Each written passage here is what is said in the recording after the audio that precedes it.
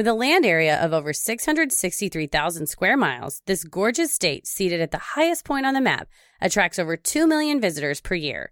But sadly, not all travelers make it back home. Do they go missing due to the country's harsh terrain and extreme weather? Or do they vanish because of something more sinister? This week's episode is the Alaska Triangle.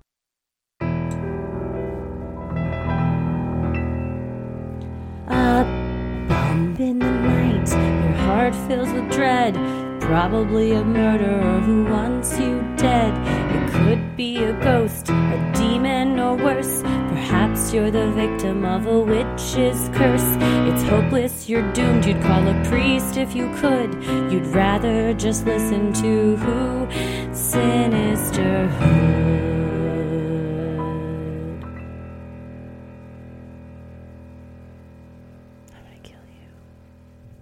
Well, we always try to start off with thank yous if we have them. I want to thank everybody for coming to the Patreon Q&A. Yeah. We had so much fun, and we talked about fondue, and then I went and got fondue that very night. So thank you for making my night. Dreams come true on the Patreon Q&As. Cheese-tastic. And we got to see your leg, your spider bite update. For those of you that have been wanting to see the scar, you missed out. This time you got to see the spider's bite scar. Last time you got to see Heather's Abe Lincoln tattoo. So it's what's next? We're just taking clothes off one layer at a time every Q&A. Strip poker. It's very fun. We had a great time though. We did. And talked about serious stuff. We talked about careers and passions and things you want to do with your life. And it was just such a nice connection. And then in the Patreon Facebook group, there was such a nice thread of people. The person said, I don't want to be too sappy, but then just people saying how much the show meant to them. So I just want to thank everyone for all that, because I know it makes us both, we put a lot of time and effort, and we want to give you something good, and it's so nice to get that nice feedback. So thank you for all the messages and DMs we get. I just really appreciate. I've been gratitude journaling, so I write you in my. You're always in my gratitude journal. Paris is always in my gratitude journal, and I always write folks that listen to the show, because this is not anything without the folks that listen to the show. It's just me and you on Skype hanging out. So which is still fun. It's a great time. We just hung out on Skype for 30 minutes before we even started recording. We did. So our respective significant others always ask, how long was that episode? It wasn't that long. we just talked to each other. We were just in there for quite some time. We just are bullshitting back and forth. So thank you guys. Yes, that's all. thank I'm you. feeling sappy now. We had a ton of fun. We always get really great creative questions that I'm always just like, man, the creativeness. Who thought of this? Who would have thought, what 3 as seen on TV items would you like to take with you on a desert island? That's great. Genius. So good. Genius. Yeah. We loved it. So yeah. So thanks. And then now we get to, and like we said, that person on Twitter said, are you guys going to do something lighthearted after your 3-part Kristen Smart episode? Yes, we are. We're going all out. It's not as lighthearted as some of the ones we usually do after a deep dive, but it's, when I first saw this advertised on Amazon Prime, I was thinking, a show about mysteries. And by the show I'm talking about is the Travel Channel's The Alaska Triangle. And I thought it's going to be about more like Missing 411, people going missing. And I was wrong, Heather. No, yeah. Paris told me after a while, you got to turn this off, because about 50% through the episode, it just takes a turn every time, and it's just like aliens, wormholes, cryptids. I want to know who's doing the show lineup for Travel Channel. That channel is not the Travel Channel anymore. No, it's just places you don't want to travel to. It's conspiracy theory channel. It's bizarre. You look at the lineup and it's like Ghost Hunters, Ghost Adventures, Ghost Pros, monsters, monster aliens, monsters of the deep, monsters of the sea, monsters of the space. There's a lot of monsters to be talked about. I don't get it. I don't get why it's still called the Travel Channel. It doesn't make any sense to me. No, I'm telling you, when I was a kid, it was all about most adventurous roller coasters in America. I was glued to that shit. I love that. Or those. It was like United States road trip, all of the best places to go in every state. I wanted to watch that. I mean, don't get me wrong, I don't watch some of these ghost shows, but I think that we have ascertained that the narrator of the Alaska Triangle series he's very well, he's doing well for himself. He's sought after. Oh yeah, he's a popular guy because he's similar to the Oak Island person. I think it is the Oak Island narrator. We gotta meet him. If you know the narrator of Mystery of Oak Island and Alaska Triangle, give him our number. I want to hear him narrate we'll my know life. him the second he calls us. Yes. We're like, oh, gosh. Yeah, That I want him voice. to narrate my life. It's so dramatic. But in a very, like, calming way. I don't know.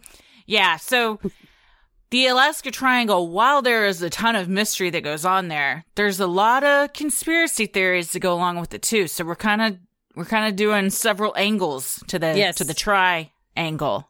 And I for all I love about Paris, he doesn't know a ton about crime. You know, he's not like me where you can just list off, oh, so that's a serial killer from there. And as we were watching things about Alaska, he said, with all this terrain, I bet it would be really easy to be a serial killer. I was like, yeah, there's a bunch of them. There's famous ones. And he's like, just that wilderness, you could hunt people. I said, that's what one of them did. So we are not talking about Robert Hansen or any of the serial killers today, which is another treacherous thing. Although I will say, this is what happens. This is why people go missing in Alaska. For hours I spent researching this. I was looking up some facts for that written intro. I was real proud of myself and my geography facts. But when you Googled it, all these photos of Alaska came up, and I said, I'd really like to go there. Oh, same. So knowing Same. what I know, Yes. I still want to go. I have read and watched hours of people that go into the wilderness of Alaska and never return, and still I'm like, I'd like to go. It I'd looks like so to see it nice. for myself. It's beautiful. Gorgeous. Maybe a cruise. Maybe we can do an Alaskan cruise. Oh, just invited us along. We will Let's go do together. an Alaskan cruise. I want to. The thing with cruises, they can be fun, but you just get, a couple hours at a place. I want to stay at one of these Alaskan towns and go out on a boat and do stuff there. But then I want to go into I want to go on some hikes and stuff. But I don't know. At the same time, that's what hundreds of people a year also say they're going to do. And then they're never seen from again. Yeah, that's the problem. Is it's so beautiful. It invites you in. Or is it because the energy vortex has sucked you in? Could be. I went down an energy vortex YouTube rabbit hole, and I don't think you'd be surprised to learn that there's a lot of odd ducks out there talking about the quote science behind energy vortexes. I will say I do believe in the vortexes, having visited Sedona, but the folks on YouTube sure got a funny way of presenting it. Yeah, I am not surprised by that. Not in the least. What I was surprised by is the number of people that go missing in Alaska per year. It's incredible. I was reading that so many Rhode Islands could fit inside of Alaska, but then the population of Rhode Island is bigger than Alaska. The population of San Francisco is bigger than Alaska. But it's fantastic. It's how that the works. biggest state in the United States, everyone, in case you didn't know this. And over, I think, more than half of it is just untouched land. Beautiful. Keep it that way. Yes, please preserve it at all costs. But I also started reading some articles that sometimes people move there because they want to go missing. Oh. They want to get off the grid. They want to just kind of, it's kind of like the end of the earth for a lot of people because as big as the state is, I think it's also the most, I don't know how they phrased it, but basically for every person that lives there, they have like a couple of miles to themselves if you placed them out all over the state. I mean, they live, I guess the towns are clustered, but if you needed to move far away, I think one of the Alaska Triangle, I've watched so many videos.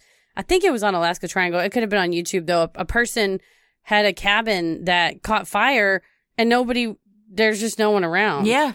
No. So they just had to run out into the snow in the nighttime and try to throw snow on the fire and try to grab whatever possessions they could get. I guess the good thing is kind of the snow around it kept the fire from really spreading. But you just think you can't just you can call rescue to come in, but nobody's up the street. Yeah, so in it's a lot of places, double-edged sword. A lot of places it's very isolated and there's not another person for miles. So, but that's also why people can go missing and then never be found. It's true. So, well, there's a lot of possible explanations. There are. We're going to get into quite a bit of them. Well, I'm Christy. I'm Heather. And let's get into it. Miles of sprawling forest, crystal clear alpine lakes rich with salmon, massive, pristine glaciers, and wildlife such as moose, caribou, wolves, and several kinds of bears. The beauty and majesty of the untouched Alaskan wilderness is undeniable. It can also be deadly. Every year, thousands of outdoor enthusiasts and tourists regularly choose the frontier state as their vacation destinations to partake in hiking, fishing, hunting, and skiing. Tragically, many are never seen or heard from again.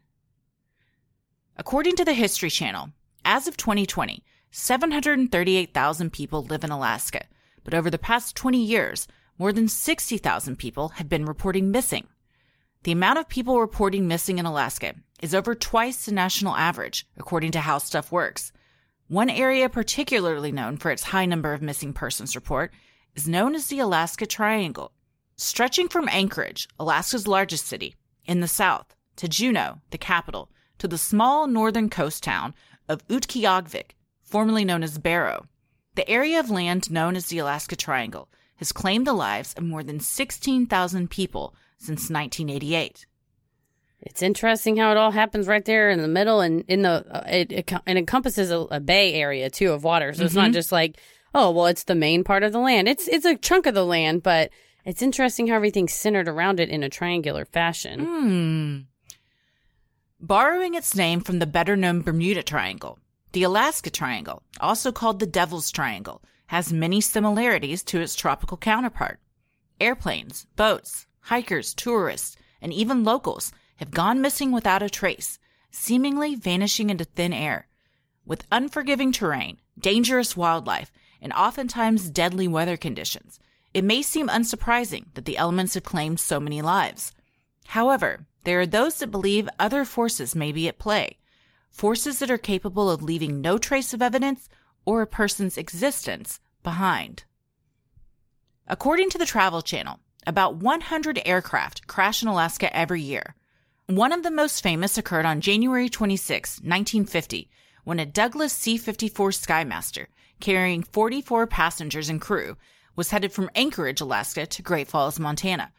As the plane flew through the triangle, it made contact with the towers via radio, stating that they were on course 2 hours into their flight. After that communication, the plane was never seen or heard from again. The resulting search was one of the biggest in U.S. and Canadian history, but no sign of the aircraft was ever found.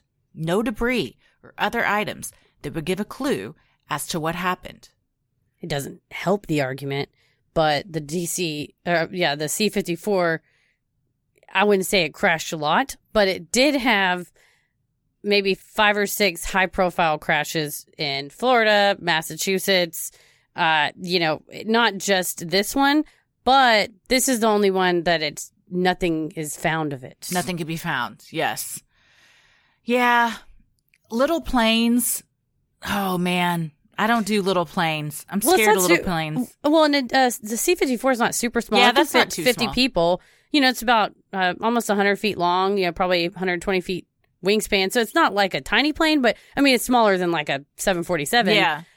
But it's those prop engines on the outside. I think now with the technology we have, it scares me to go, not that I'm scared of flying, but the idea of hurtling through the air at thousands of miles an hour is unfathomable. But when you look in, a friend of mine's a pilot for Southwest. What's up, Merity? She just posted an interior picture of one of the new giant Boeing aircraft. It's just computers in there.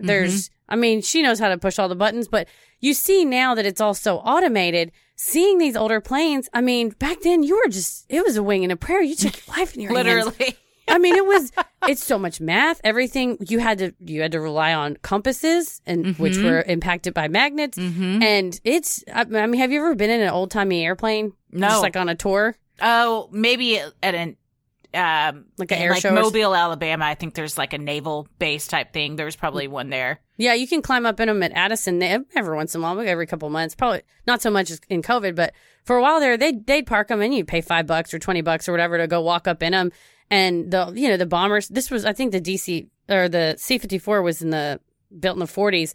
But those old planes. Are these the ones that it's just you sitting in this thing? It's basically like you're in a canoe with wings. I think the one's more for the like military use, but I believe this one was outfitted with seats for passengers.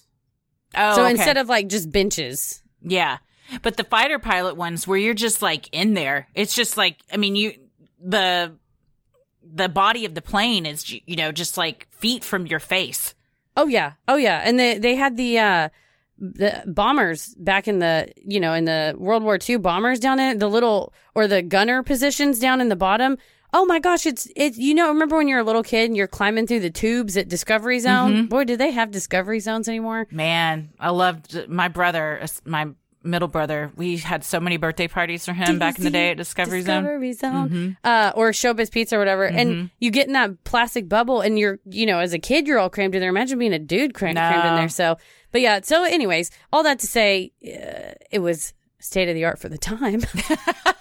I have nightmares about being trapped in really small places. Mm-hmm. And a recurring one is I'll be trying to climb out of something and the space will just keep getting smaller and smaller and I'll like get stuck. That's why cave diving, any kind of, when people, not just underwater cave diving, but like cave exploration, when they'll crawl, what is it, spelunking?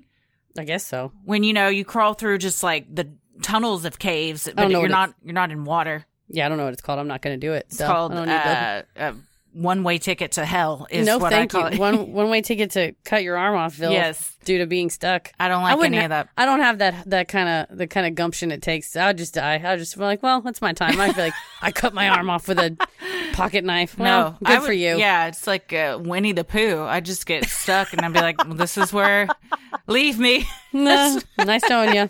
Just set my phone up. Just put it on, put it on Handmaid's Tale. That's what I'm really into right now. Are you really? Just let me see how that ends. Why are you watching it when we're living it? Topical. Dude, I remember when, oh man, what was it? Probably 5 years ago. I don't remember when it came out. But when it did, I remember saying to Tommy, you know, this is set in the future, but not that distant of a future. And honestly, I kind of feel like this is going to happen like pretty soon in our lifetime. And you know, look at that. Yeah, look at where we are now. Well, I'm watching Breaking Bad, so. I keep meaning to tell Tommy we got to rewatch that.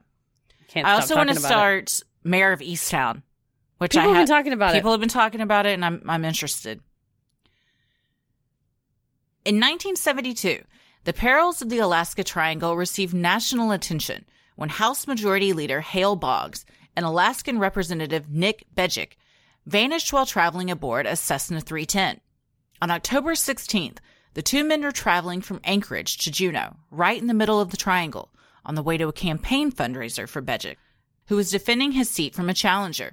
The two politicians, Russell Brown, who was an aide, and Don Johns, the pilot, were all aboard the small craft.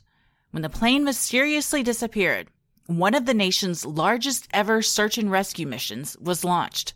See, these are the types of planes I don't want to go on. Yes. This is, what kind of plane was JFK Jr. on? Oh, that's a great question. It was a tiny plane. Piper Saratoga. So Piper PA-32R. It's a 6-seat, single-engine, all-metal, fixed-wing aircraft.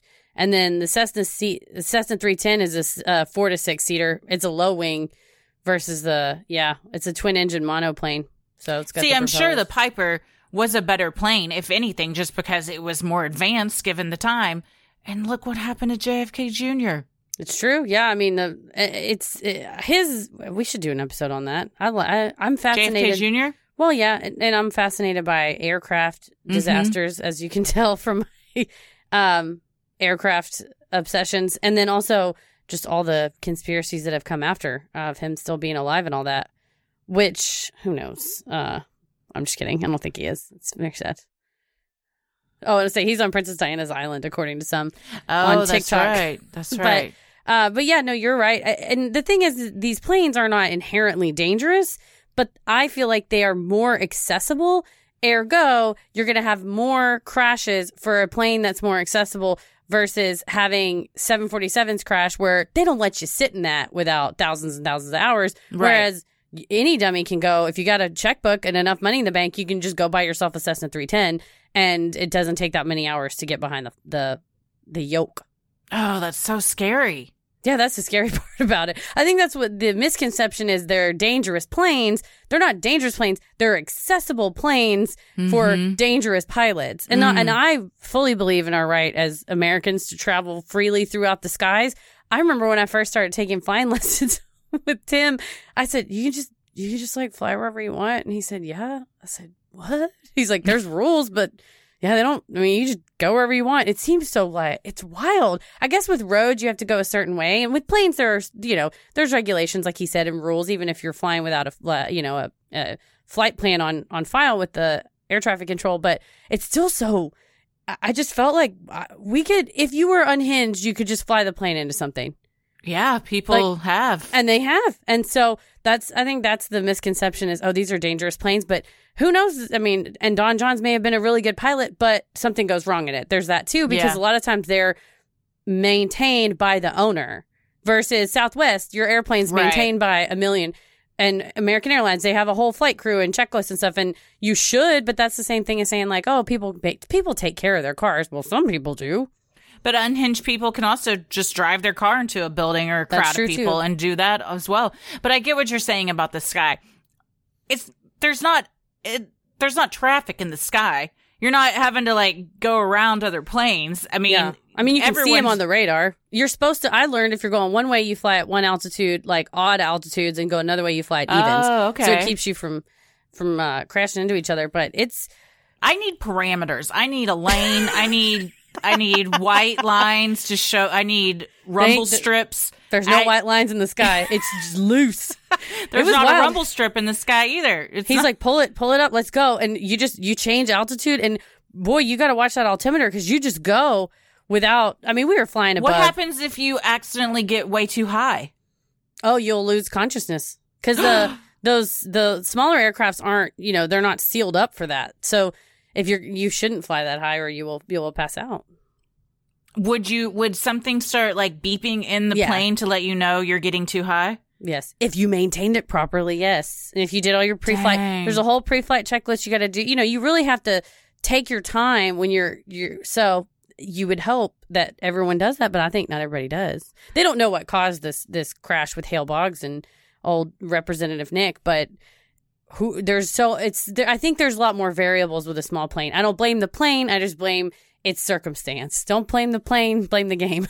Probably also, if you encounter treacherous weather, it's not going to stand up to it as well as a big, heavy 747 would. Well, true. And also, nowadays it's a little bit better, but back then you didn't have the same technology that you would have in a larger aircraft. And so nowadays you have an iPad, or you can have an iPad with something called ForeFlight on it, which is, it gives you all the radar, weather, everything you need to know, that even if you're in a small dressed down plane, which I think the Cessna 310s were made in like the mid 50s and they stopped making them in the late 70s. And so if you can go buy a well-maintained Cessna 310, and the thing with airplanes, their engines have like so many hours that they can live, and then you replace the engine. But if you replace the engine, it'll keep going. The rest of the plane will keep going. You can maintain it. It's like a classic car, but that technology is not going to be in there. I guess you could retrofit the technology, but having that iPad now, I think hopefully that would reduce aircraft crashes because you have higher powered technology even in a dressed down smaller aircraft. Yeah. Tommy's grandfather had a small plane. That's and right. They would go flying around all the time. Sometimes his grandmother would be like, I want seafood for dinner, and they just fly to Galveston. Man, that's cool. Yeah, it is cool. Yeah. That's cool. I said it's freedom. You just go wherever you want. Well, for the next month, a search party made up of 50 civilian planes, 40 military aircraft, and dozens of boats scoured 32,000 square miles looking for the men or any sign of their plane, according to Legends of America. No trace of them or the aircraft was ever found, and the men were declared legally dead. While no bodies or wreckage were discovered, one positive that came of the incident was Congress passing a law mandating the installation of emergency locator transmitters in all U.S. civilian aircraft. So they didn't have that prior to that? Not all of them. So if a plane goes down, this transmitter, unless I guess it's destroyed in the wreck, would alert search and rescue as to where it was? Yeah, and I think the idea is that it's transmitting. So it's like, okay, even if it goes offline, the last beep was here. Oh, that makes sense. Yeah. And also, I think, people are traveling with their phones or their iPads and stuff. So I would imagine this would not be as common today. But 4 people on a small plane, 50 civilian airplanes, 40 military aircraft. So you have 90 aircraft in the sky, boats, and that's a huge search and rescue mission. But 32,000 miles is a huge area to search as well. Yes. Yeah. Especially when we'll get into the glaciers, because I think glaciers to blame. I think the glaciers have something to say about this. Yes. As someone who has watched hundreds of hours on Mount Everest documentaries and other glaciers and mountains, dude, don't fuck with them. You Take you out. Take you out. Most attributed the absence of debris, wreckage, and bodies to the harsh terrain. Conspiracy theorists wondered if then FBI Director J. Edgar Hoover had orchestrated the disappearance, as he was known to be at political odds with Boggs, according to Strange Outdoors. Still, others postulated something otherworldly was at play and responsible for what became of the aircraft and men. Some people also think there was something that the 2 politicians were transporting, that the search and rescue effort was not to find them, but was to find whatever item they had on the plane, whether it was documents or some top secret item. And that's the only, that would be an explanation for why such an expensive and extensive search and rescue mission was conducted. When the government's involved, nobody but them knows what's going on. They do what they want. While it is no secret, Alaska is home to both grizzlies and black bears.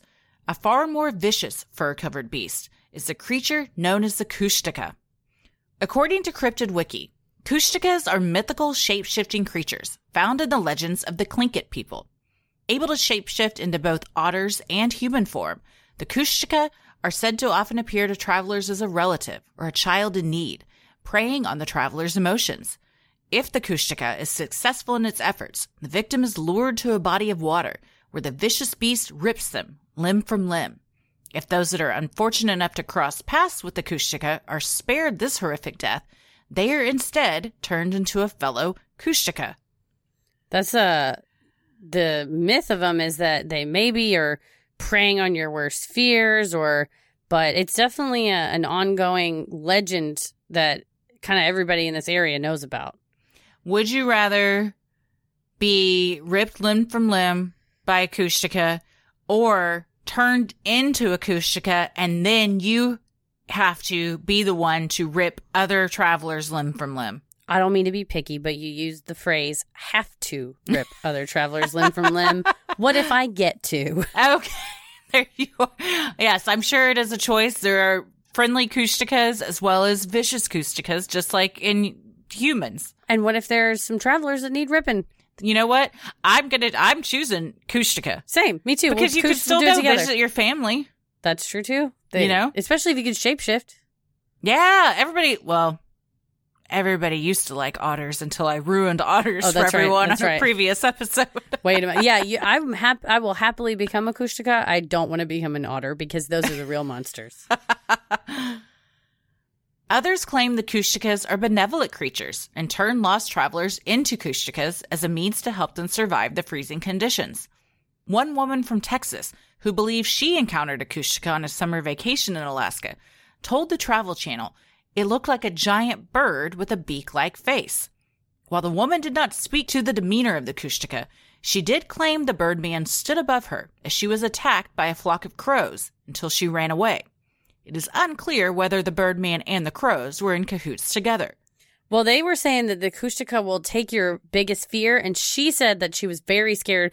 They wouldn't say Alfred Hitchcock's movie Birds, but she said there's a movie where birds fly down and attack people. Did you mean birds? Was it birds that you were trying to say? So she had that fear already that she had seen it as a kid. So she was afraid of Birds, the movie, and I guess the creature. And so the Kushtaka took on this thing that would scare her. And she said it was a giant man with a beak-like face. And the reenactment showed her bloodied, armed, and running away. And then she said later she spoke with an indigenous person who said, well, if you escape from the Kushtaka, then that shows that you have a strong spirit or a strong soul that you could survive. Well, if you can survive the Kushtaka, I imagine you can survive anything. I think including a flock of ravenous birds. What would the Kushtaka take on for you? Oh, God. Would it all of a sudden turn into the leprechaun? Yeah, it would shrink down and be a leprechaun. Fuck. Yeah, it probably would be. Honestly. Would it? Oh, God. Was there multiple ones? Oh, a family of Kushtakas and there's just multiple... multiple leprechauns. That's what I mean. And then they all shrink down to multiple leprechauns? I don't like that. Mine would probably be big-ass water bugs. I was going to say brown recluse. Man, do I want to battle a Kushtaka-sized brown recluse or a Kushtaka-sized water bug? Either of them are gross. Every time I think of giant spiders, I think of Wild Wild West. Yeah. A giant brown recluse could certainly kill you with a bite. Easily. A water bug couldn't. I would just have a heart attack from pure fear. Yeah, I'll just throw up until I choked on my own throw up. Either way, I'm dead. So I guess it really doesn't matter. Yeah. It's like, do you want to drown to death or be burned to death? Either way, exactly. Is that it? Paris says, why do you say 6 of one? I said, because it's a phrase, 6 of one, half a dozen of another. He said, I've never heard anyone say that. That's a thing. I say it all the time. I say it all the time. Well, it means it doesn't matter because they're both the same. Exactly. Yeah. And if you just say that first half because the... 6 or 1, yeah. Then the speaker finishes it anyway. Or you just know what it means, yeah. Yeah, the listener finishes it. It's like, oh, no, that one's not it. I was going to say tomato, but that's the whole phrase. Because if you just said tomato, the people wouldn't know. You're like, why are you just yelling tomato at me? No, thank you. I just had lunch. But there's another one. Dang it, I almost had it again. I don't remember it. I'll think of it in a second.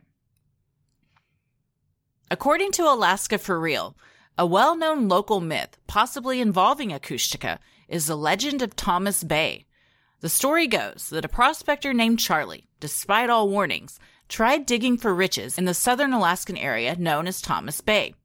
Feared and revered by those who live nearby, Thomas Bay is called Devil's Country by the local Tlingit people, and known by others as the Bay of Death, due to how many people have died in landslides and shipwrecks in the bay.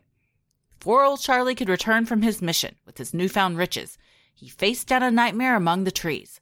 Charlie told the story to other would-be prospectors in June of 1900, saying, "Swarming up the ridge toward me from the lake were the most hideous creatures. I couldn't call them anything but devils, as they were neither men nor monkeys, yet looked like both. They were entirely sexless, their bodies covered with long, coarse hair, except where the scabs and running sores had replaced it. Each one seemed to be reaching out for me and striving to be the first to get me." Oh, Charlie. Charlie, they told you don't go in that area. Gotta get my gold. Yeah, Charlie. I mean, they were just protecting their land. I think so. It's his fault. For someone running from them as fast as he could, he sure got a good look at them to be able to describe them in great detail to other prospectors. Well, I suppose if they were swarming towards him, he got him in the view and then was like, oh shit, and turned around and ran. But yeah, if there's an area called the Bay of Death, you don't need to dig there. No, I think you're good. I think if you dig there, whatever that comes up, that's on you. Do you think it's possible Charlie was spinning a tail, as they say, so other prospectors wouldn't go looking for the gold? That's a good point. He's trying to keep him away because he found the riches. I don't know. Well, maybe. It's one of those, I guess, what do you call it? It's not really an urban legend, but it's kind of a story told over and over again. Yeah. Or just an otter having a bad day. Stay away from the fucking otters. An otter having a real bad hair day. He'd had a night. He's got the mange. Yes. Another cryptid local to Alaska is the uraeuli, a giant but gentle creature standing between 6 and 10 feet tall, with shaggy fur and glowing eyes. Described by those who have seen him as looking like an ancient primate, the uraeuli's arms dangle so long they can reach his feet. Known for living a quiet and peaceful existence, it is doubtful the uraeuli would be responsible for the disappearance of those that have gone missing. However, an almost identical creature, known simply as the hairy man, is also said to walk among the Alaskan wilderness. The one difference between him and the Uraeuli, his ability to rip a man to shreds. Could the Kushtaka, the hairy man, or perhaps both, be the reason the bodies of those missing are rarely, if ever, recovered? Perhaps, but this still doesn't explain the missing aircrafts. The best part was watching the Alaska Triangle show. Man. And they're talking about hairy man. Paris was playing video games and I was watching it on my iPad and he was only hearing every once in a while and he said, "What are you watching about a hairy man?" It's like, it's obviously a cryptid for the show. I'm not just into weird videos online. And anyway, I'd be wearing my headphones if I was. But it sounds wild to say that I think the explanation could be cryptids, but not necessarily cryptids, but definitely undiscovered or animals that scientists are not familiar with that look like this, or a certain type of bear, subspecies of bear, I don't know, some type of primate. You can't say that there's thousands and thousands of square feet of wilderness and then unequivocally say, oh, there's none. There's no Uraeuli. It doesn't exist. There could be something out there. It could be a saber-toothed tiger. We don't know. Whoa, yeah, that'd be wild. And on the Travel Channel Alaska Triangle show, they talk about how in the 1900s at the Port Chatham,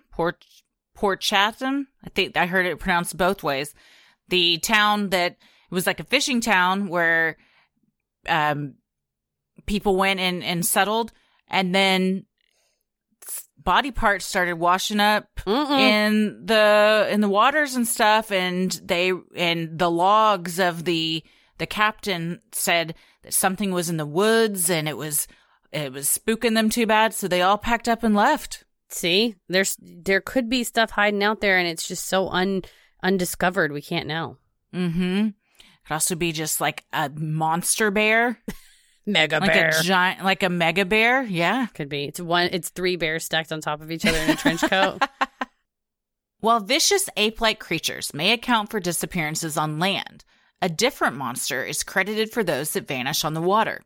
Called the Alaskan Loch Ness Monster, the Iliamna Lake Monster is a large water cryptid that lurks in the depths of the enormous Iliamna Lake. Those who have seen it describe it as a dragon or serpent-like creature between 12 and 20 feet long. Could this Alaskan Nessie be capable of dragging boaters to the bottom of the enormous lake? The people that have seen it, much like Nessie or Bigfoot, swear they have seen it. There's cell phone footage. So if you watch the footage, it does look like there is a giant serpent. Not quite, I wouldn't say it's quite like a Nessie. I would say it's more like a long dragon beneath the water. Or a whale. It's skinny. It's like not skinny, but it's not quite whale-ish. It's more. I'm moving my arm like a wave. It's kind of like a like a giant worm, like a sandworm, but in the water. That's worse. That's worse than a serpent. As if a lake monster wasn't enough to contend with, some believe that extraterrestrial UFOs use the deep waters around the Alaska Triangle as a base of operations. In 1969. Dan Willis, a naval communications officer and certified high-speed code operator, had an unbelievable experience in a code room in San Francisco. Willis, who held the highest security clearance, told the Travel Channel he received a highly unusual message in Morse code from a ship off the coast of Alaska. The crew reported a brightly glowing reddish-orange elliptical object, approximately 70 feet in diameter, that emerged out of the ocean, then shot straight up into space. The radar operator tracked the blip at going in excess of 7,000 miles per hour. Based on the technology at the time, Willis believed the blip to be an extraterrestrial. After his experience, he began hunting UFOs in Alaska. In an interview with the Travel Channel, Willis claimed he found a number of reports of discs coming out of the ocean near Alaska, dating back to 1945 and continuing on throughout the years. Yeah, there's one where a couple of sailors on a naval ship saw something like this, a disc shoot up out of the water. And what do you think it is? I think it sounds like a Tic Tac.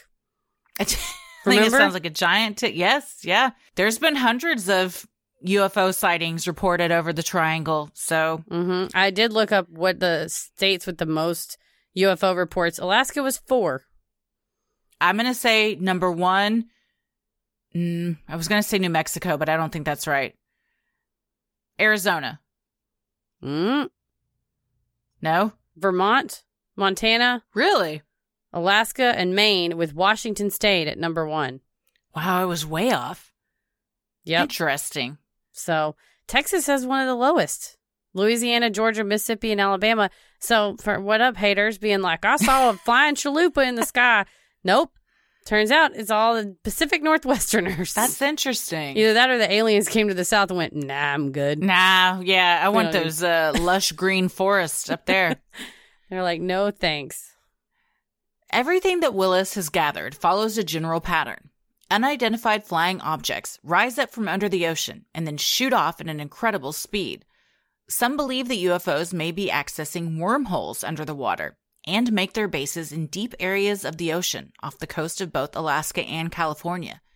If this is true, is it possible that planes, boats, and those on board have been abducted and are living out their lives in another galaxy or dimension?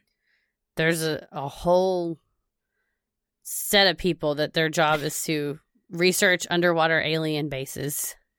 That's a hell of a job. I mean, isn't it? I'm telling you. What was one of our Patreon Q&A questions was, have you guys joined MUFON yet? And I said, we haven't joined, but I learned that there's a whole internal infrastructure in MUFON, and someone is like, the Northwest Regional Director of Research. I was like, that's your whole job. What the hell? Yeah. Lucky. Alien spacecraft isn't only thought to emerge from the deep waters surrounding Alaska. On a flight from Paris to Tokyo on November 17th, 1986, a 747 cargo plane had a strange encounter. Japan Airlines Flight 1628 was flying at an altitude of 35,000 feet when it was approached by what its captain believed to be military aircraft. On the recording of the communications from the flight, Captain Tarucci asked Anchorage Air Traffic Control whether there was traffic at the plane's 7 o'clock location. The ATC confirmed, telling Tarucci, Roger, sir. I'm picking up a hit on the radar approximately 5 miles and trail your 6 o'clock position. ATC soon confirmed with the military base at Elmendorf that the 3 crafts trailing the 747 were not their planes. In seconds, the lighted object shot from behind and below the 747, coming face to face with the 747's cockpit, defying any currently available technology. The craft then blasted lights into the cockpit, temporarily blinding the crew. Then, as quickly as they came upon him, the lights were gone, with Captain Tarucci telling ATC, "And now the traffic is extinguished. We cannot see now." But just moments later, a craft 10 times larger than the 747 approached the cargo plane, showing up on the radar of both Anchorage ATC and the military base at Elmendorf. Once the flight crew stepped off the plane in Anchorage, they spoke with Federal Aviation Administration representatives, described as scared, sincere, and believable by the FAA. The crew related their story. Then Captain Tarucci drew the UFO, which looked like a circular vessel that would be the size of a 6,000-passenger cruise ship, according to the FAA on the Travel Channel. This is the most, I think, one of the most legitimate UFO sightings that's been recorded. Should I tell you what I read about it then? Please spoil it. I'm just saying what I read. Captain Tarucci was known for reporting seeing UFOs. This was like his 4th or 5th time to report seeing a UFO. They wanted him. Are they targeting him? Yes, they wanted him. Or does he think everything is UFO? Who's to say? Also, a lot of the crew reported they did not see exactly what he saw. They just saw lights, which a lot of said could have been lights from many different things. So there were some inconsistencies, and his credibility was a bit called into question because they said he kind of is the pilot who cried wolf. Like, he's just yelling about UFOs. Yeah, he's talking about UFOs all the time. So when do we know when to believe? But pilot who cried alien. I want that children's book. Maybe they're targeting him. Maybe they're trying to communicate with him, you know? I mean, what better way to go undetected than by targeting the same person over and over and essentially making them feel like they're losing it. The aliens are gaslighting him. They're monsters. They're so mean. The drawing, which we gotta put on the Instagram, it's like it looks like a children's toy, I will say. But they did say that it was seen on radar on both something was seen on radar, yes. Anchorage ATC and the military base Elmendorf saw it on radar, and then it disappeared. And that was not possible at the time. And that they said in the past they had seen Russian air, because of course what year was this? 86. So it's like the Cold War. So they were on alert for Russian aircrafts anyway. And they said they would have had to see the Russian aircraft coming into their space and then leaving their space. This appeared and disappeared. So, I mean, what do you think it was? I think it could have been a UFO. I believe in life on other planets and that they visit. I also think a lot of these sightings could be government planes, military planes that you're on a need to know basis. And they're either the ATC, they're not, it's above their pay grade to know what's going on, or they do know what's going on, but it's above the pilot's pay grade. So they're just going to tell them. I think a lot of things can be military testing, and I don't want to sound like I'm putting my tinfoil hat on, but the government does a lot of shit that we don't know about. We're not privy to most of what goes on, in my opinion, with those guys. I think unless they want us to know, we don't know. Yes, and we rarely do they want us to know. Correct. They want us to know what they want us to know. So, yeah, I mean, it could have been a misunderstanding. You know, there's just some lights from some boats or something they're seeing. Reflection. I don't know. Yeah. The fact that it showed up on radar does make it seem like there was an aircraft in the sky. So I would say UFO or a military plane that they were not aware of. Super secret military plane being tested. It could be that. And I think that was some of the theories that are put forth for the unidentified aerial phenomena that we covered as well. That it could be exactly what you said. The people that see it I'm a high-ranking pilot in the Navy or in the Air Force. I've been a pilot for 25 years. I've never seen anything like it. And they said that my bosses said they weren't testing anything. Well, would they tell everybody everything? You know, if you don't need to know. Too many cooks. That's right. Rewatched that recently. So funny. Still great. Still great. It holds up. Perhaps another explanation for the 16,000 that have vanished in the Alaska Triangle can be attributed to a powerful energy vortex. According to Legends of America, energy vortexes are swirling centers of energy that are highly concentrated in certain areas, causing an intense effect on both people and objects. Positive vortexes spiral upward in a clockwise motion, creating healing energy, and are often associated with the pyramids in Egypt, Stonehenge, and Sedona, Arizona. People often report feeling creatively charged and physically, mentally, and emotionally healed after visiting places known for positive energy vortexes. You've been to Sedona? Oh, yes. It's very positive. It's such a beautiful place. Did you feel charged creatively and healed spiritually? I think so. We went on the vortex and you stand there and you kind of let it absorb into you. And we sat there for a long time, and I went with my improv troupe. So how much more creatively charged can you get? So there was a point that you could hike to or stand on that's specifically known for being the energy vortex? I think there's 5. So we went to one of them. Cool. So yeah, so there's, and I think some are more busier than others and things like that. But it was a beautiful place to hike. And the whole city is just positive, radiating. It was just a good, positive, happy experience. We were also there for a very lovely wedding. So, but I think that's a great place to get married because, you're starting your marriage off kind of with like this good vibes and energy. But I did feel refreshed and rejuvenated after that trip. I want to go. I've always wanted to go. It's beautiful. While vortexes spiraling upward produce positive effects, those spiraling downward in a counterclockwise motion have been thought to suck the energy from those in its path, causing depression, disorientations, and hallucinations. This negative energy has also been known to impact electrical instruments on planes and ships. According to Only in Your State, pilots and boat captains have reported having their compasses malfunction when in the triangle, causing them to veer off course by up to 30 degrees. Some have also claimed to hear strange sounds coming from the skies, similar to a swarm of bees. Well, if one vortex can lift you up, the other one can suck you down, I guess. Yeah, I mean, amen. Paige Bryant, author of TerraVision, A Traveler's Guide to the Living Planet Earth, says in her book, a vortex is a mass of energy that moves in a rotary or whirling motion, causing a depression or vacuum at the center. These powerful eddies of pure earth power manifest as spiral-like coagulations of energy that are either electric, magnetic, or electromagnetic qualities of life force. Could the bizarre noises people are hearing be coming from a giant vortex vacuum in the sky?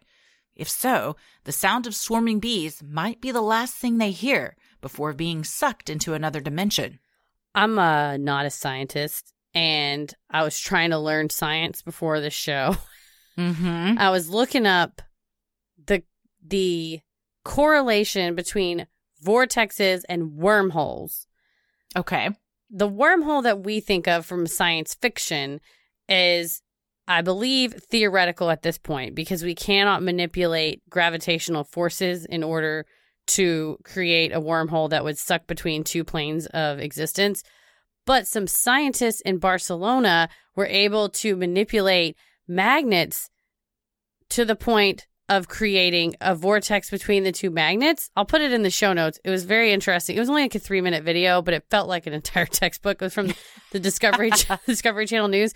But they were saying that in theory, were we ever to be able to manipulate gravitational forces, we humans could figure out how to manipulate gravitational forces, that study kind of gives you the blueprint that they're doing it with magnetic forces now, but if they figured out a way to manipulate gravitational forces, they would be able to create a wormhole that would let you travel between dimensions.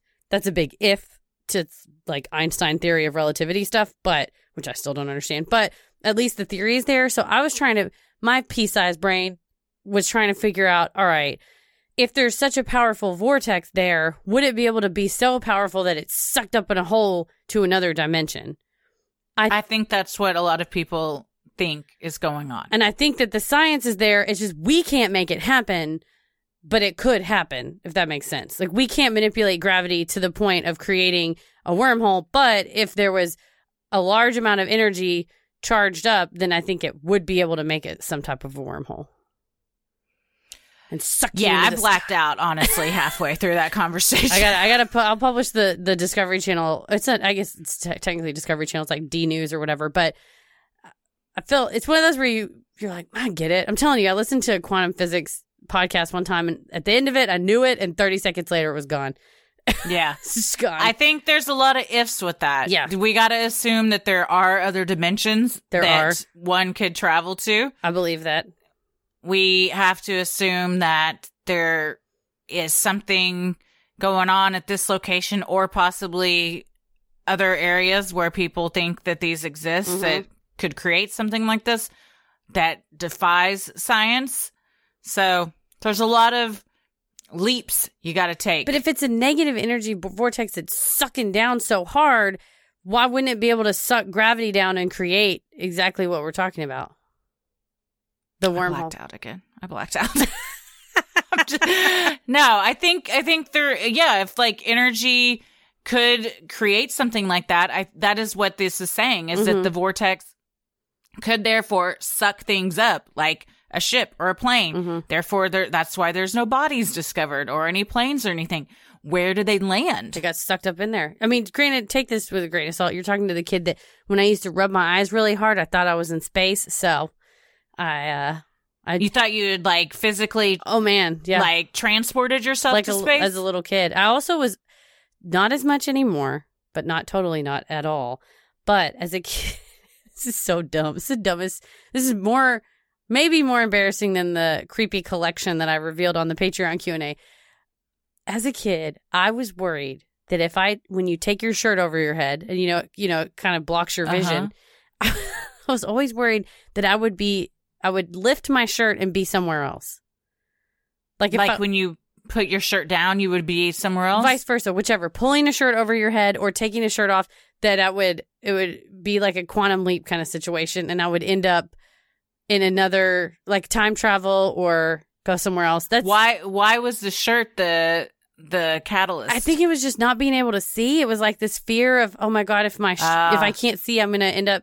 That's stupid, right? That's so dumb. But I mean, kids are idiots. So, but I mean, are they? They're not. I'm not calling you an idiot. I'm just saying kids come up with a bunch of weird shit. What a strange thing. Why would you ever think of that? But sometimes I still worry when I pull my shirt I don't over think my it's strange for a child. But it's because irrational for me. You are still learning, about like object permanence and stuff, like babies. That's true. They got to learn about that. Like that just because they can't see something doesn't mean like it doesn't exist anymore. Yeah. So, yeah, maybe that just came a little later for little Heather. Yeah. Well, realization of object permanence. I remember being really small and not, and thinking that, and then remembering that I was worried about it. And it's one of those where you go, there's no monster under the bed. Is there? I mean, I'm 42 and I still freak myself out sometimes because I'm like, I can't dangle my arm off the bed. What if something grabs me in the middle of the night? But the demon will take me. Yep. Yeah. Or I'll realize like my closet door is halfway open and I'm like, I can't sleep with that happening all night. Because there's 3 windows. We have 2 in our bedroom and 1 in Paris's office that's adjacent to the bedroom that I can see. And the curtains have to be completely sealing around the corner. And one time he had left his window open and I said, you got to get up and go close the drapes. And he said, it's it's the backyard. It's blocked off by a fence. The fence is locked. He's like, why do I have to close it? I said, because as sure as you don't, there's going to be a fucking person standing there staring in the window. So, stare all you want on the other side of the curtain. I just don't want to be able to see you. That's true. Yes. I feel the same way. Yes. Well, for those that subscribe to the energy vortex theory, an announcement from 3 scientists in 1992 certainly helps their case. Appearing on Anchorage's Channel 13 that year, the scientists claimed that while using seismic recording equipment to study the Earth's crust, they inadvertently discovered something underground. A pyramid structure larger than Cheops. Referring to one of the pyramids of Giza, according to Strange Outdoors. What the hell, man? It gets weirder. Retired U.S. Army counterintelligence warrant officer Douglas A. Muchler recalled watching the broadcast at the time, and again 6 months later when it aired on the local NBC affiliate. Suspiciously, when Muchler contacted the station for a copy of the story, they denied ever running it. When Muchler contacted members of his family to see if they had seen it on any other stations, they had not. The mysterious broadcast had only appeared on Anchorage's Channel 13. Convinced the government was covering up this discovery, Muchler contacted famed ufologist Linda Moulton Howe. On July 26, 2012, Howe appeared on Coast to Coast AM, saying that since she first spoke to Muchler, several other ex-military had contacted her, confirming that a giant pyramid allegedly built by an ancient civilization is buried beneath the triangle and has enough power to generate electricity for all of Alaska and even Canada, according to Strange Outdoors. Of course, there are some conspiracy theorists that have taken this a step further, accusing Howe herself of building the pyramid in an attempt to profit monetarily. I'm usually one for conspiracy theories, but I think that last bit is irrational because how is she ain't selling tickets to go and visit it. How is she making money off of it? I think because she would control the energy that it's generating, and then she could generate the electricity for the states. And I don't know. Guess. I think it was a lot. There's so much on top of it. It's from a long time ago. How are you going to dig up and build? How are you going to build a pyramid underground and nobody knows what you're doing? Yeah, something like this was there before. I think she's found there. It. Yeah. I gotta say, Muchler, how did nobody else see this, buddy? With the internet, how nobody else see I was able to find Patrick Phillips, who is the late night cable access. What do you call That's it? Right. Television, whatever you want to call. I guess it was technically he was a television host. But so with the internet, if you can make a strange connection like I have, then one would think someone else who had seen the Channel 13 program would have reached out and tried to find someone else, unless they've all been bumped off by the government. That's true. There was no information as to whether Muchler contacted Channel 13 himself and what they said. Mm-hmm. It was just that the NBC affiliate was like, I have no idea what you're talking about. We didn't run this. You're imagining things. Wow, you know that makes you question reality. Mm-hmm. While it's possible for cryptids, aliens, and ancient pyramids to be responsible for the hundreds of people that go missing each year in the Alaska Triangle, a more logical explanation may be the very thing that attracts so many to the frontier state in the first place. A vast, untouched wilderness of dense forests, millions of lakes, desolate tundra, and roughly 27,000 towering glaciers. While they often appear as solid formations of ice, crevasses the size of large buildings occur throughout the glaciers, many dropping hundreds of feet below the surface, providing a permanent, icy burial ground for those unfortunate enough to fall in. With regular snowfall and avalanches, the likelihood of planes or bodies being found in these is nearly impossible.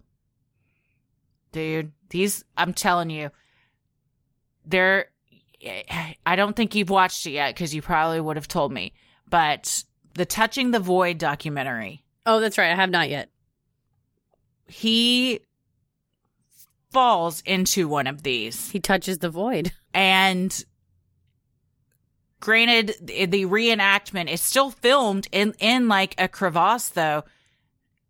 Wild. Like, I mean, and some of these are big as houses. Yeah. So if a plane crashes into a glacier, slides down, or, you know, falls into one of these and then it causes an avalanche, which buries it, bye-bye. You're not finding that. That's a good point. If the the Douglas C-54 had a wingspan of like 120 feet, I mean, easily that's the size of a house. Yeah. I mean, or it just, you know, obliterates upon impact. True. So it's just pieces falling down. And the chunks fall into the hole. Snowfall and stuff get just covered up forever. Interesting. Tourists flock to Alaska each year to go camping and hiking. However, many are unprepared and underdressed for the extreme environment. Every year, more than 2,000 people are reported missing in Alaska. That's 5 people reported missing each year per 1,000. Hundreds of search and rescue missions are performed, most coming up empty-handed. Steep cliffs, massive crevasses, deep bodies of water, freezing temperatures, and dangerous wildlife are most likely why so many have never seen their loved ones again.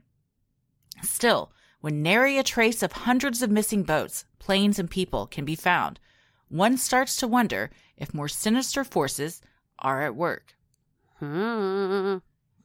So what do we think? Well, I don't think there's one explanation that fits everything. Okay. But I do think there's energy vortexes that suck people into the sky. And You do not. Do you really think this? I understand the science. I watched this video. You got to watch the Discovery Channel video. It's 3 minutes long. But knowing that it's possible, Paris always turns on these science videos. And so it's one of those where I know enough to be dangerous. But listening to it, we just don't know enough about what's out there. We can't, again, I think that with something like this, where it's this type of mystery, I don't think that we as humans understand nature as much as we think we do. We definitely understand it a lot. But I think that is why we still have scientists who are doing the experiments like those in Barcelona and quantum physicists trying to figure out and finish Einstein's theories that he came up with, because there's still so much more and still so much more in space. I don't understand it enough to talk about it, but there's something about the Earth has a wormhole to the sun. It's like, but it's just for energy. You can't fit through it anyway. But it's one of those where we're making discoveries every day. So maybe could something similar, or it happened and it caused the instruments to go out and then the plane crashed and fell in a crevasse. That's fine. But there's too much going on with the magnetic stuff up there, nearby Aurora Borealis, nearby the pole, which is shifting like 40 miles a year. So there's a lot going on up there that I think that has something to do with it, that the forces in the sky are playing a part. See, to me, it's not really a mystery. I think that it's kind of makes sense that so many people go missing there, because it's the largest state. Oh, yeah. It has more square miles of wilderness and unexplored terrain than any state. There's like 10 there's 10 federal parks, I think. Yeah. And state parks, and too. People, like, I read all these things from rangers up there that are like, people don't realize what they're getting themselves into. No, they think they go hiking or they go camping. They're not dressed right. they get lost, they get turned, and then they'll go looking for them, but there's just too many, it's too big of a place, and there's too much stuff for them to fall off a cliff, fall into a crevasse, fall in a lake, and because it's so cold, they sink faster than they would if it was warmer water. And the so Liamna monster gets them too. Yeah, maybe. But I think you're right. It makes sense to me why so many people go missing there. And some sad articles I read were like, sometimes people want to go missing. And that's why they specifically go there, and because they know like they might not be found. And so I think a lot of them, probably the majority of them, didn't intend to go missing, but I don't know. I think I do think of all of these, if I was going to subscribe to any theory that could play a part, it would be something having to do with energy that would affect electrical instruments and things like that. That there's some sort of magnetic issue, which now plane instruments are on GPS. That wouldn't be as big of an issue as it was back in the 70s and 80s and before that.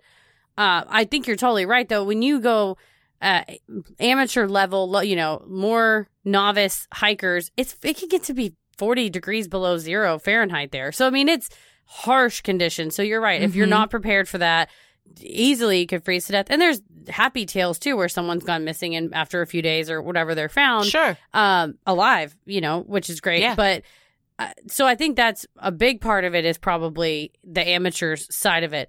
I do not subscribe to the underwater alien-based theory, because I think the imagery that these folks were looking at, studying, because they were explaining that that's why these alien ships would shoot up out of the water, would be because their base on Earth was down in the ocean. Although we've only explored something like, 5% of the ocean?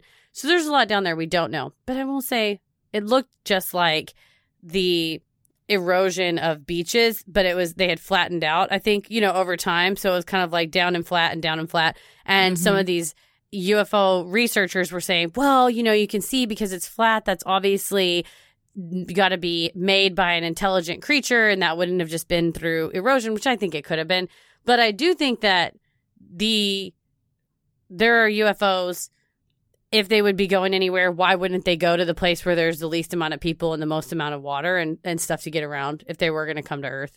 Like they want to be around water? Well, yeah, because they could go down in the water and not be seen. Oh, so you're saying if they did have an underwater base, they might do it out there. And they wouldn't even have to have a base. I think with the other unidentified aerial phenomena, they were just like landing down underwater, probably to talk to their octopus friends who were also aliens, which is a separate theory. Or to talk to the dragon serpent that lives under there. Well, it lives in a lake, not the ocean. Maybe they're all friends. There's a whole wormhole. But I do think there probably are a lot of UFO sightings up there because, again, if there was going to be, or to your theory, if it was military testing, that's a great place to test it because there's fewer people and tons of open airspace. That's true. I guess we got to go to Alaska. The only way to find this out. We need firsthand knowledge. I don't know if a cruise excursion would tell us what we need to know. We might have to just boots on the ground, move up there. Boots on the ground. I have a friend from high school that lives up there, and the pictures he posts are amazing. I had a colleague that was working up there that just said, yeah, there's some places that just aren't highways, so you can't go everywhere. And I thought, that is, you know what? That's dedication that you're living there. Good for you. You mean if you live out in a small town? Yeah, like small areas where there's no highway? Yeah, it's hard to get to. There's areas with very little cell phone reception or not at all and things like that. So he was, yeah. And that's what attracts a lot of people is they want to be off the grid and kind of, live a more isolated life. So what a gorgeous place to do it if that's what you're wanting to do. You think you're going to be isolated and then the aliens come. Well, but then you're not isolated anymore because then now you got to deal with the aliens. Then the aliens come, you're like, shit, I moved up here to not be around people. Damn it. Now I'm on this spacecraft with all these guys. So there's a fucking party and I did not want to come to the party. Leave me in the cabin. They're like, we can show you the universe. I don't want the fucking universe. I want my cabin. Yeah. Man, that would suck. That would suck. If you're just like an introvert and you're like, of all the people to get abducted. Why? Yeah, really? Me. Well, yeah, I guess we'll have to visit Alaska. If you're from there and you know what's going on, let us know. Yeah.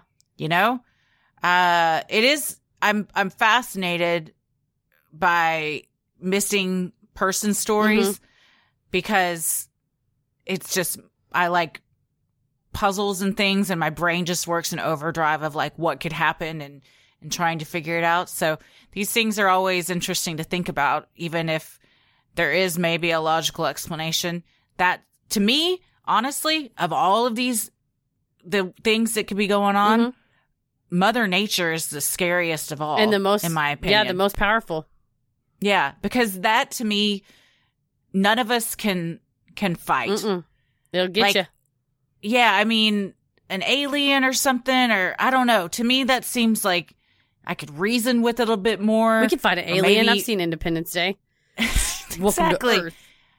But Mother Nature, like, just being lost and feeling so small in a vast, unexplored land like that to me sends like shivers down my spine. I was just reading earlier today. It was funny because I was thinking about this movie the other day, Into the Wild, and then I read something earlier about they had to remove that bus from where it was in Alaska because so many people tried to go find it and then would die trying to find it. Oh, that's sad. Yeah, because they wouldn't know what they were getting themselves into. It's just like, the Mother Nature, like, you can't fight it. No, and I think we are humans are guilty of hubris and thinking that we can conquer. I am the almighty man. I can conquer anything. And it's like that time I drank a bunch of sangria and tried to swim across Cedar Creek Lake. Boy, made it to one side, but the getting back was rough. Did you? Yeah, you didn't have to get carried on a floaty? A boat? Drank all the sangria out of the plastic big gulp cup I had and used it as a sort of floaty to manage to kick my way back. Because, I can't swim. I can only doggy paddle, really. And so I was I can't hold my nose underwater. So, or like, how far of a swim was this? Oh, man. Well, so Cedar Creek Lake's kind of got fingers out on it. So it wasn't the big part. It was across kind of one of the finger offshoots. So, I don't know, probably a football field. Dang. Yeah. That's a long way to That's a long way to swim, period. Yeah, well, I drank a lot of sangria, so it was a terrible idea. And then you thought, I'm just going to swim across I was like, I could this? do it. I could do it. I could swim across Cedar Creek Lake. Luckily, a woman who I had gone to law school with was much fitter than I, was like, I'll go with you. And that was good. It was good to have She helped you out? Well, she could have told my story. For not knowing how to swim, deciding to swim across a lake is a bold move. What did I tell you? The hubris of man. I think that we've just answered what happens in the Alaska Triangle is you just, you get all juiced up on that white sangria and go, I can do it. I can take it. I can take it. I can do it. Yep. We figured it out, but we still are going to go on vacation for sure. Because I just want to. Absolutely. Okay.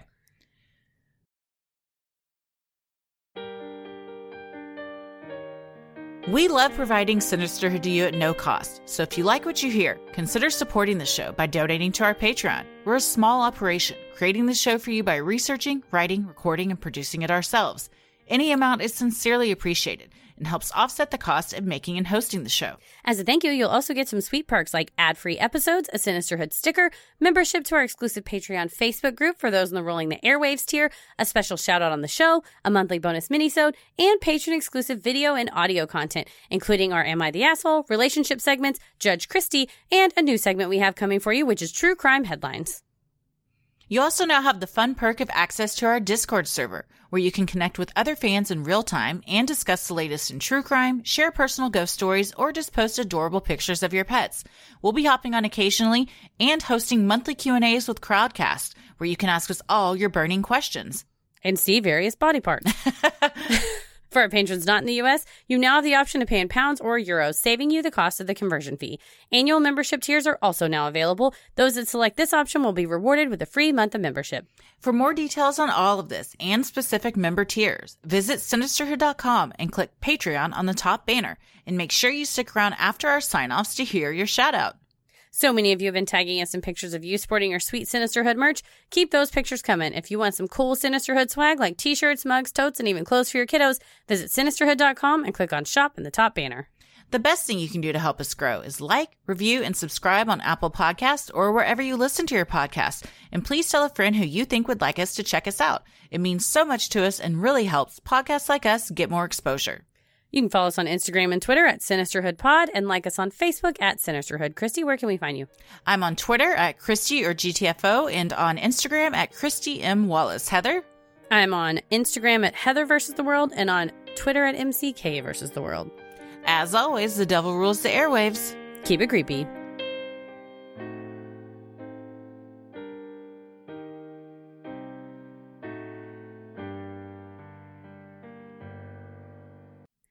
Hey everybody, thank you so much for supporting the show on Patreon. Here are your special Patreon shoutouts. Jessica Miles, Amanda I. Guido, Dahlia Modra, Kelsey Enos, Casey Strum, Lindsay Lasseri, Amy Denise Despins, Diana Helgeson, Shauna Harvey, Amira, Chelsea Seymour, Chi Borg, Angelica Frost, Carly Garza, Renee Franks, Carrie Madkins, Hannah Bracamonte, Karen Decker, Danielle Parker, Carly M. Roosh, Stacy Barr, thank you, Stacy, love you, Christina Hart, Shay, Vita P., Hannah Lasley, Bridget Kerrigan, Erica Heath, Kathleen Harrison, Taylor Schrader, Rachel Poet, Teresa Caton, Catherine Carmichael, Samantha Stockin, Brianna, Katie Rogers, Samantha DeChristopher, Angela Rowe, Yelly G., Mackenzie Mack, Rebecca O'Grady, Mandy Mosier, Marcia, Cassandra Kennedy, Jessica Marquis, Catherine Young, Natasha Mehta, Fanny Thompson, Jennifer Groves, Kinsey, Sophia Goldberg, Kelsey, and Kiana Davis. Thank you so much for supporting the show. We sincerely appreciate it. We couldn't do it without you guys. Stay safe, stay healthy, and keep it creepy. Sinister.